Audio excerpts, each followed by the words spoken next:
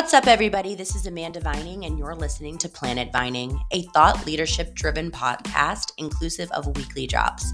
Topics will consist of revenue opportunity, sales, customer centric approaches, senior leadership, and all things business development. Thanks for tuning in.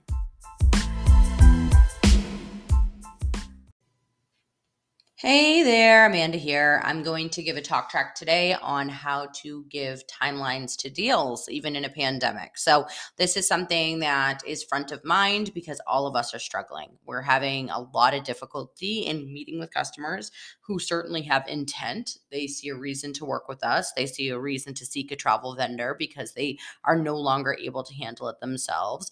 But they may be a bit cloudy on when they are going to return to travel, or we're speaking to our existing customers that we're implementing and launching new technology with without a great clear expectation or understanding of when they're going to have heavy utilization of the product.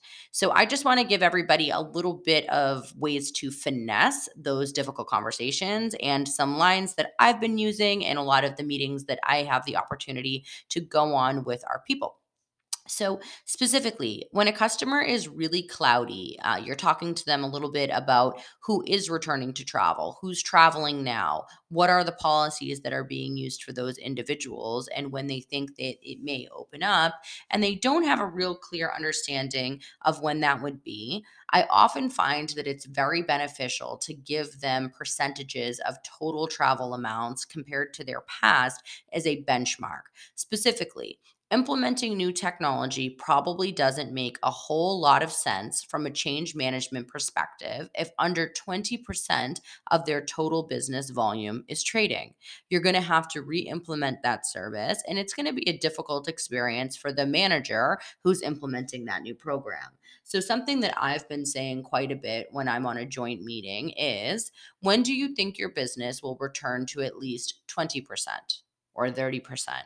40%, 50%, whatever respective benchmark makes sense for you and what you're selling, because it doesn't make a whole lot of sense for you as the sales individual or customer success individual, or for the customer who's going to have to go through a change management scenario on multiple occasions to implement something and not do it. It's really easy to say, as an individual, I'm making sure that I'm really adding timelines back to deals. You can imagine that working in sales in the travel industry for the last 2 years has been met with many roadblocks and complications. And what's really important for me as I look into 2022 is having the ability to have a meaningful conversation with each one of my prospective customers that has realistic expectations and really works in a way that the change management process is as seamless to them as it possibly can be. My job is to make sure that we work together to architect a program that works best for you and your travelers as you get them back out on the road. And what's really critical to that experience as we implement new technology and we implement new services and assign the right individuals to your account is that we work together to understand realistically what that timeline is going to look like. That means that I can better serve you. And that also means that I can have realistic expectations on myself as I go on and implement new customers through the rest of the year. How can we work together better to have a true understanding using data within your organization as well as our tools and resources to understand when you are going to have a level of understanding your return to 20%, your return to 30%? And really working together on what the right timeline of implementation of our platform is. So hopefully you heard some different pieces there. That's just one really quick talk track on a way that you can do it. But what I'm asking you to do is, while chasing the sale and implementing new technology and selling Melon are all so exciting, the last thing you want to do is spin your wheels. There are businesses that are traveling now. There are businesses that are doing SKOs, sales kickoffs for their people. There are businesses that are running their president's circle. There are businesses whose executives are on the road really frequently and heavily. You don't want to spin your wheels launching technology and spending time on customers who may have intent to travel again, but that intention is a year away. You really want to make sure that you give them the right stuff to say, yes, I am here, and yes, I support you, and yes, I am interested for when you return.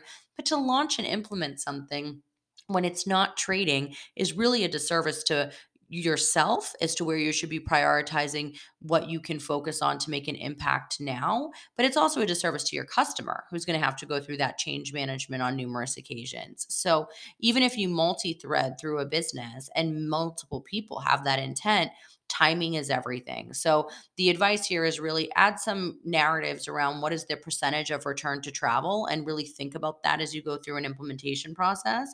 Really gear yourself up to be okay with adding a timeline and having an expectation as to why, and even going as far as saying that after the 2 years of what we've been through, I've learned it is so important to add timing, because timing is the best way that I can serve you as my customer and really manage the expectation appropriately, and make sure to really elevate a talk track around that piece so you're comfortable doing it towards the close and towards securing that contract.